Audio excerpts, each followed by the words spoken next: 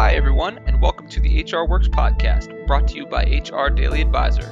I'm your guest host, Josh Zigmond, Content Director for Simplify Media. The HR Works podcast provides clear, relevant, and actionable information on topics that matter to you, the HR professional. When you're armed with the best practices and strategies to attract, retain, and engage top talent and deliver exceptional service to your organization, HR just works. In today's episode, we're joined by Carol Schultz, founder and CEO of Vertical Elevation. Carol is a talent equity and leadership advisory expert. Recognized for her work in corporate leadership, she spent 3 decades helping executives gain clarity in their careers, make bold moves, and create cultures of performance. Carol and her team have helped hundreds of companies, from seed stage, pre-initial public offerings, to publicly traded companies, transform their organizations and create sustainable, talent-centric cultures that run at maximum efficiency. She's the host of the popular podcast, Authentically Successful, and released a new book in January 2022 through Story Chorus Publishing titled Powered by People: How Talent-Centric Organizations Master Recruitment, Retention, and Revenue, and How to Build One. We brought Carol on today to talk about talent-centric organizations and help answer the question, can companies survive the forever resignation? Carol, welcome to the HR Works podcast. Josh, glad to be with you. Thanks for having me. It's great to have you on. Thank you for joining, really to kick off the new year. And as I mentioned, we brought you on today to talk about talent-centric organizations, something that's really important for so many in the HR, recruiting, and talent community. And I can't wait to dig into that with you. But before we get started, I'd love to get you introduced to our audience. So can you start us off by taking us through your career path a bit and share what led you to a career in recruiting and talent strategy? Wow. I don't know if we have enough time for all of that, but what I will say is I started in search in 1992. I happened to be out of work that summer and was talking to some friends and I started thinking. I was looking through the want ads back when there were want ads, right, in the paper, and started seeing all these ads for recruiters. And I thought, I wonder what that is. I had been dating a gentleman, mentioned it to him. That happened to be what he was doing for a living. And he said, "Oh, Carol, you'd be perfect for that job." Interviewed with a number of companies, subsequently joined the one that felt the best to me and spent my first 9 years of my career with that company. There's a lot to learn in recruiting. Really, it took me, when I look back, I would say about 6 years to really start to understand what search was all about. And that was with really great training. I think most firms don't train well, and most recruiters don't even understand what recruiting is. And then in 1998, so I'd been in the business then for 6 years. In 1998, I started doing my training and development work and learning how to be a coach and what coaching was.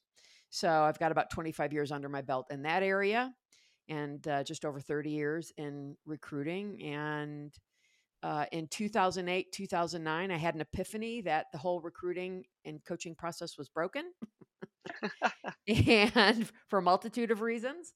And the internet is one of those reasons that recruiting is broken, in my opinion. And I kind of walked away. I got out of bed one morning and just could not emotionally make the trip down to my office, and thought, there's got to be a different way to do this. I started interviewing a number of executives, leaders that had known for, at that point, 16 years I'd been in the business. And as I started asking questions about what I thought was broken about the process, I started getting back, yes, that's a problem. That's a problem. That's a problem. For any business to truly be successful, you need to be solving a problem that people need to have solved. So that's really the high level view of looking at it. Oh, that's fantastic. Well, yeah, and thank you for sharing that, Carol. It's a great, exciting career path and a great way to see, too, how pursuing passions and really going with your gut and trusting that Mm-hmm. feeling of what gets you up in the morning can really lead you down your career path and bring you to some great Mm-hmm. things. And as I mentioned Mm-hmm. just at the top with your bio, you've accomplished so much in those 30 years Mm-hmm. of really being in this recruiting and talent strategy space and done so many different things, including hosting a podcast as a fellow podcaster. So I love that and love having you on here. But let's dig into the topic that I had mentioned right at the top, and that's understanding where we are with talent right now in 2023. So, what does it take for organizations to attract talent in this new year in 2023 and really become talent magnets during such a challenging time for hiring teams? Mm-hmm. Josh, that's a really great question, and I want to put a caveat in there to your question. That is, it depends. Okay, your typical sales answer, right? It depends. And part of what people think is, what do we need to do now that we were doing different before? And I think it's important to point out that, there's all these buzzwords, right? That quiet quitting, quiet firing. I mean, we've just written an article about that hasn't been placed yet, but we've just finished putting the final touches on that. These are not new problems. These are just names for problems that have been going on for probably longer than I've been in the business. Yeah, the trendy Right? terms, not The trendy terms. Thank you. That's a great way to look at it. And what's important to remember is that it depends on who you are as a company, right? What a talent strategy for a company like Oracle or SAP or IBM is distinctly different among the three of them than what a startup right. needs to do for their talent strategy, because not every person is a big company employee. Not every person is a startup employee. Yeah, the different rules, different expectations, different needs for each level of a company's growth. That's right. It's what's important there is that you need to be asking yourself, does this person want to come work for us? Does the person we have determined that we want to hire for XYZ role, whether it's, a field salesperson or customer success or, software engineering, whatever that might be, does the position that we have built for this individual, does that person want to come work for us? And companies in the past have not asked that question. And they better be asking that question. That's interesting. Is it better for hiring teams to be looking at the perfect person and kind of fill to the role, or have that role picked out and find the person that fits the spot? That's a good question. And it could be both of those things, right? So it's important to determine, what are we looking for in an employee, in a candidate for this particular role, whatever that role might be. And, those questions, and I talk about this a good bit in my book, is asking, and often that's where that third party comes in, to ask you 40 or 50 questions about each role. Because I, or someone else like me, is going to come in and ask you questions that are living in a blind spot for you. Right. Right.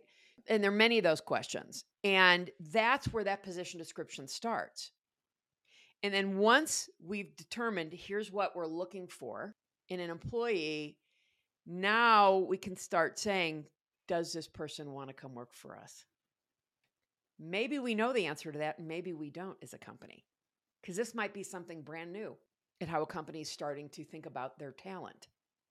It's like saying, well, for a field salesperson, how long do we really want this person to stay with us?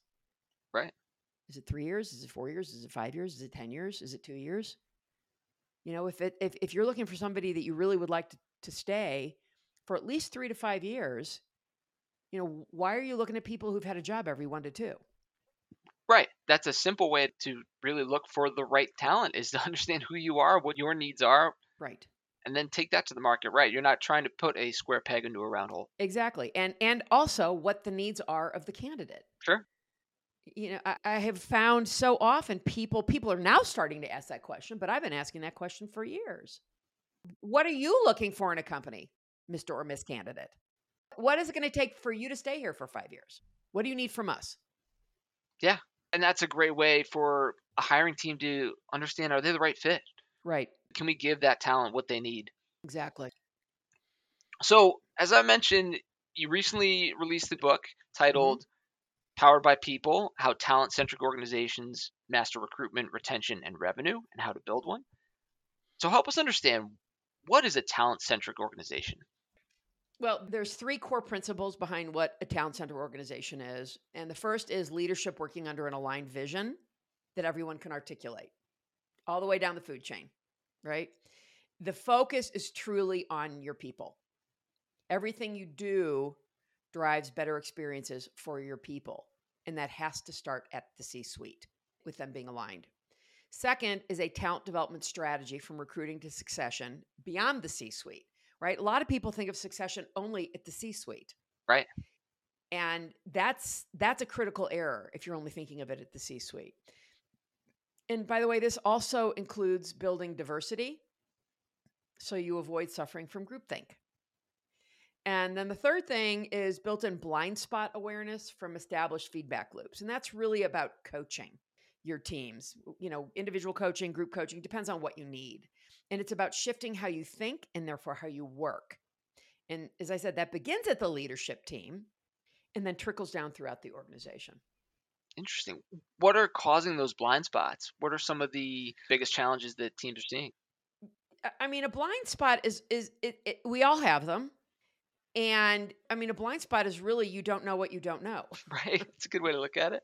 I mean, that's the way I've been looking at it for 25 years, from the training that I have been doing. You know what you know, and you know what you don't know, but you don't know what you don't know, and that's a blind spot. So that's where great coaching comes in. So, for example, communication is a lot of the important work that I do, starting at the leadership team. I can't tell you the numbers of leaders that I've worked with in the past that just do not know how to communicate. They prefer to communicate maybe by text or email. Well, north of 50% of people misinterpret text and email. Absolutely. That's one of the biggest challenges we've seen with going remote with so many teams. That's right. You lose that human touch. You lose that tone. Really a problem, and you don't get the tone. Yeah. Okay. So teaching people how to communicate and the most effective words to use. We don't often realize that sometimes the words we use land in the receiver's world, and the receiver doesn't even necessarily consciously see it, but it does affect them unconsciously in a negative way. Interesting. And you also have to communicate with different generations differently. Right. Which has certainly been a challenge that many teams are taking on now, is understanding that as the Gen Z workforce continues to grow. I mean, they're saying it'll be about a quarter of the workforce by 2025.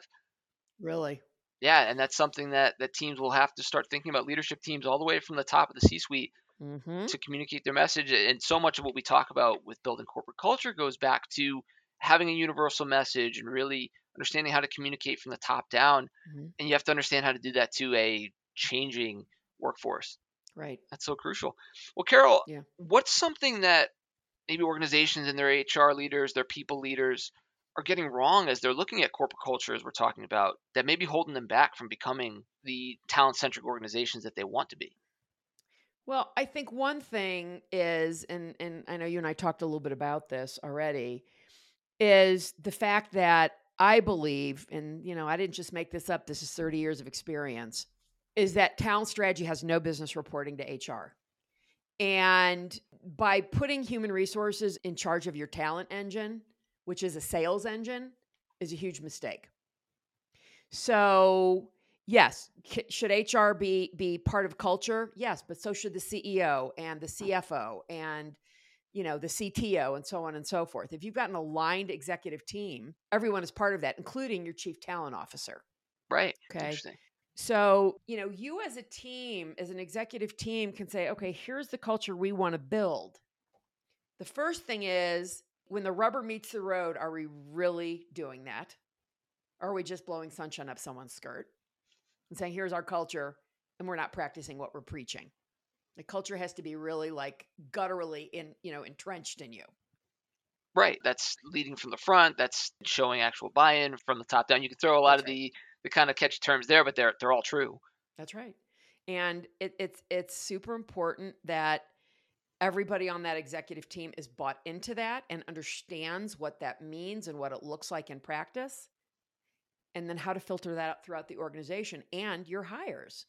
Yeah. It takes work. It's like a marriage. If you want your marriage to be successful, you must work at it. Yeah, and that goes back to, again, your initial point with attracting talent and assessing, taking stock of where you are as a company at a current state, especially those that are growing, that are coming off of maybe being startups to now in more of a full-formed operating structure, right? You have different talent needs. You have different needs of your people at various stages, and that's absolutely crucial. So what about for those organizations that are looking to become more talent-centric? Maybe they've identified that, hey, this is somewhere we need to be better. Where's a great place to start to become more talent-centric? Well, it's always going to start at the executive team, right? If a company when I ask them, what do you think your problem is here? If the answer is something around recruiting, that's only a symptom of the problem. That's not actually their problem. Okay. It's showing up as recruiting because something else is not working. So I always say it's important to start by asking each member of the executive team what your vision is for the company. I had a founder last week, a co-founder, say to me, well, they would say it's so-and-so, she used her name. Well, it's what Jane's vision is. I said, well, that's the wrong answer. They have to be bought into that vision. If they think it's just what your vision is, then there's some misalignment here. Right? Yeah. And asking people, this is really sort of a red herring question. What department or function do you believe is the most important to the success of the company? And those questions, those are the things I start with. And that's where any company can ask those questions of themselves to determine where the gaps are in alignment, like on a scale of 1 to 10. Those two things right there will tell me something.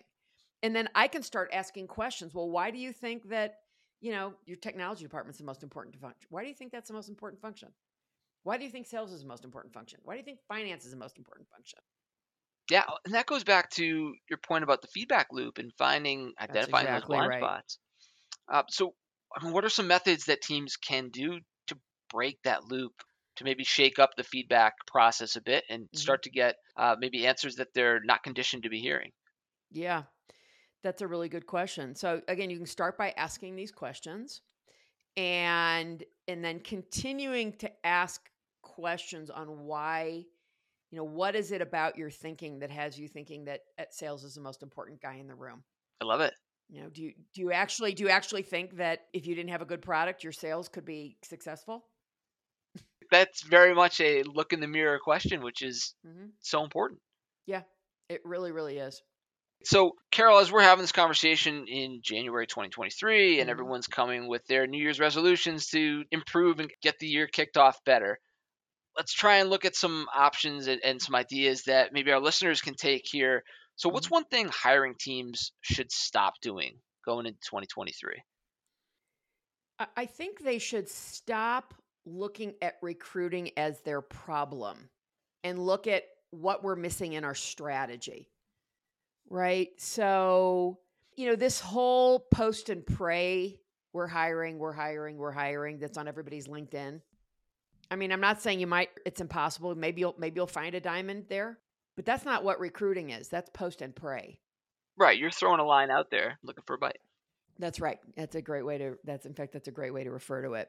And, posting all their job ads online, post and pray. Who's reading the want ads? We talked about this right at the beginning of the show, right? I was out of work looking through the want ads in Right. 1992. Right. So instead, proactivity seems to be maybe what hiring teams should start doing then for 2023. That's right. That's exactly right. Headhunting is proactive, not reactive. And we live in a very reactive world. I mean, if you want to find adequate people or mediocre people, post and pray. I recently saw somebody, it was called a senior recruiter, and the guy had 3 months of experience. Really?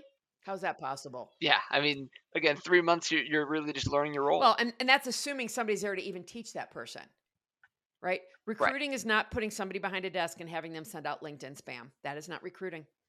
So that brings the question up then of job descriptions. Are those counterproductive? A good, and I distinguish in the book the difference between a job description and a position description, and some people might think that's just ridiculous, but a job description is what you see all over the place. A paragraph about the company and a litany of bullet points of what we're looking for, and maybe why we're so great to work for. A position description is something that's actually, like I said earlier, asking that 40, 45, 50 questions of the stakeholders to get them really thinking about the culture, the skills required for this particular job. Are they going to be leading people? Those kind of qualities in a leader you're looking for. How does the person in this role going to need to be communicating? People aren't really thinking about those things in depth. And when you're not thinking about something in depth, you can't create a position and interview for it effectively. right? I Right. encourage companies, I teach them, and we work on building competency models. And the competency model comes after the position description. So, for example, you've got maybe 30 competencies for a role.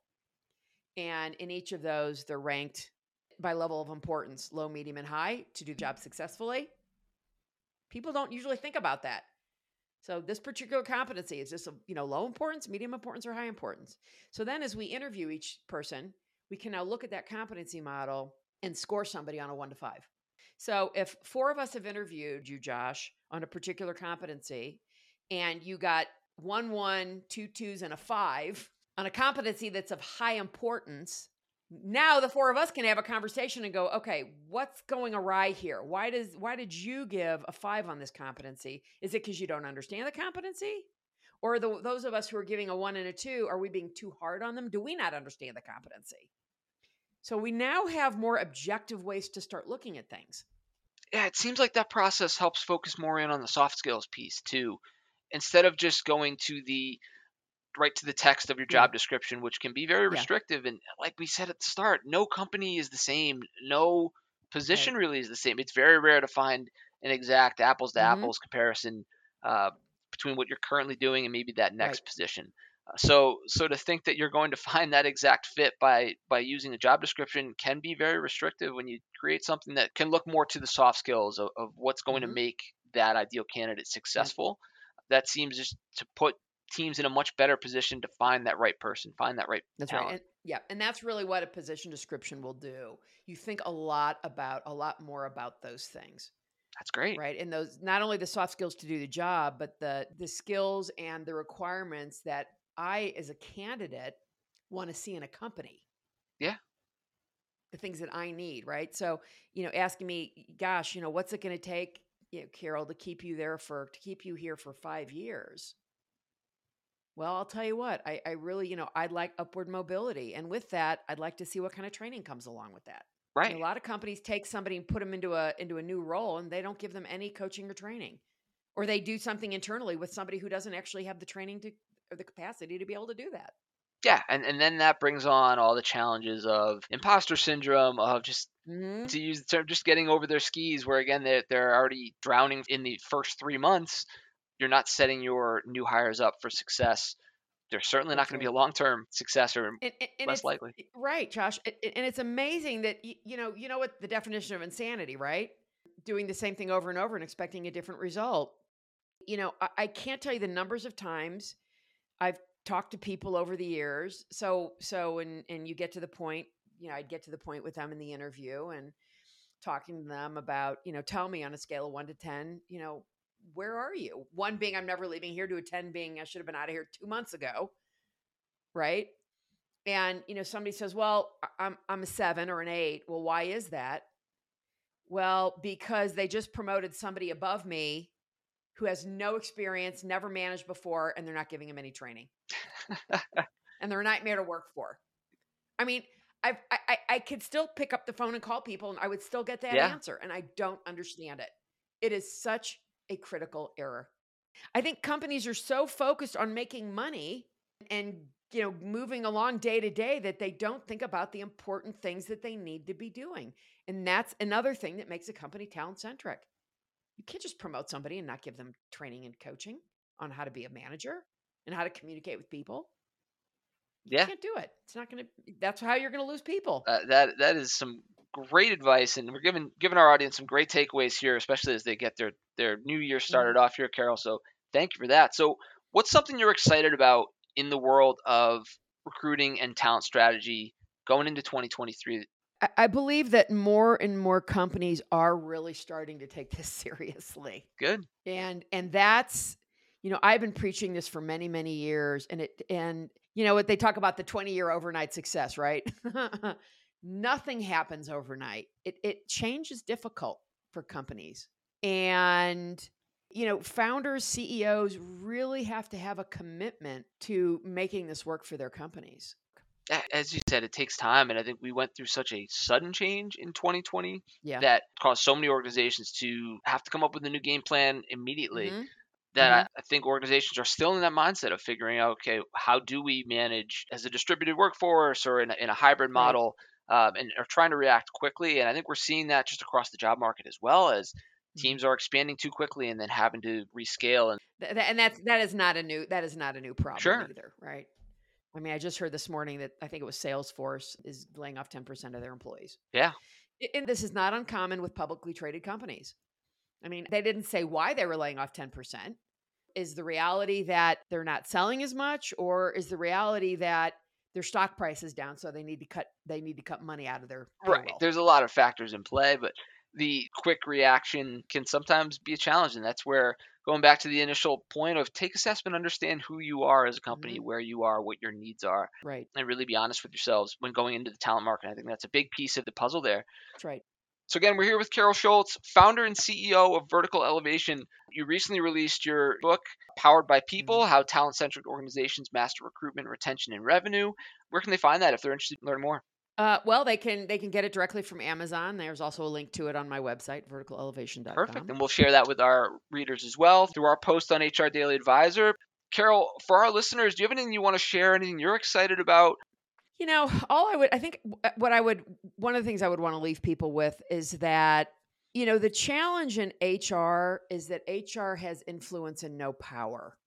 That's challenging to be in that kind of a place. So I would say if you're having challenges and you want to build a talent centric organization, you need to influence your CEO of the importance of that.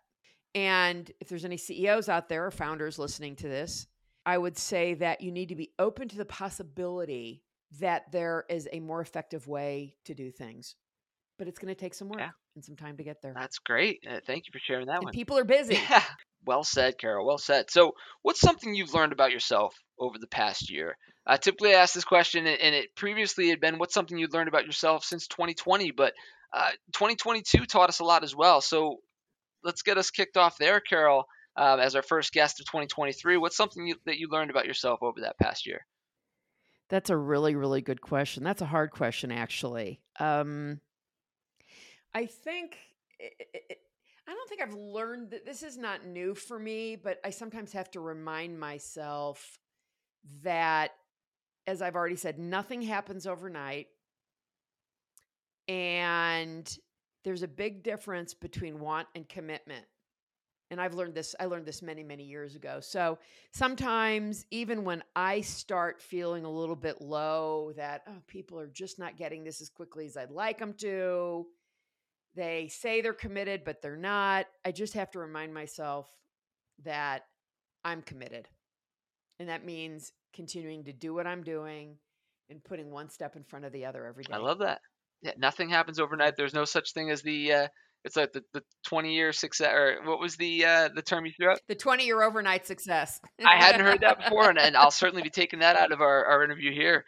But it's so true. So yeah, thank you for sharing that, Carol. Now, speaking of advice, do you have any advice that you leaned on throughout your professional career that you feel has really helped make you successful that you could pass along to our audience?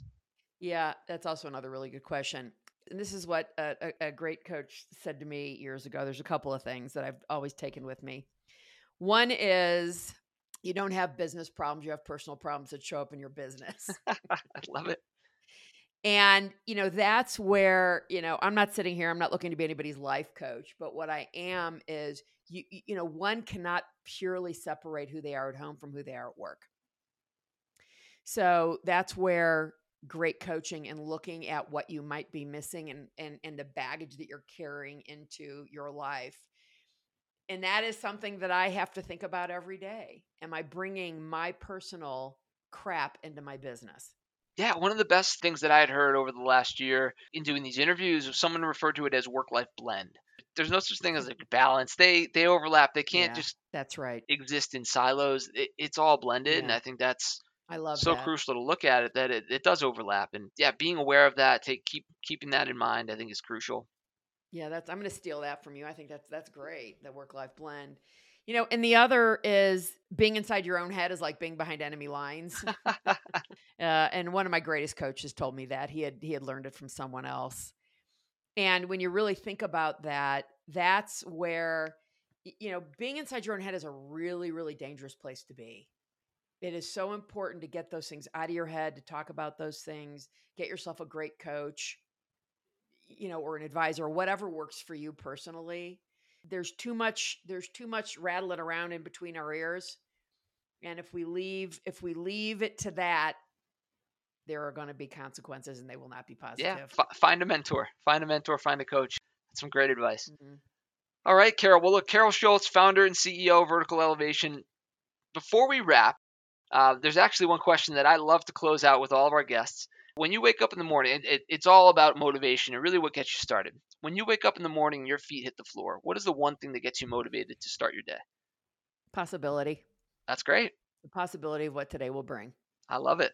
All right. Well, Carol, that is a great way to close out. So again, Carol Schultz, founder and CEO of Vertical Elevation. Thank you so much for joining the HR Works podcast. Thanks for having this great conversation about being a talent-centric organization and really helping our listeners get kicked off into 2023 in the right way. So again, thanks for joining. I hope we can keep this conversation going more in the future, but this was great. Yeah, Josh, really pleasure to be with Likewise. you. Thank you, love Carol. The conversation. Thank you for listening to the HR Works podcast. Be sure to check out our new episodes every Tuesday. Follow us on all major streaming platforms, including iTunes, Spotify, and Amazon Audible.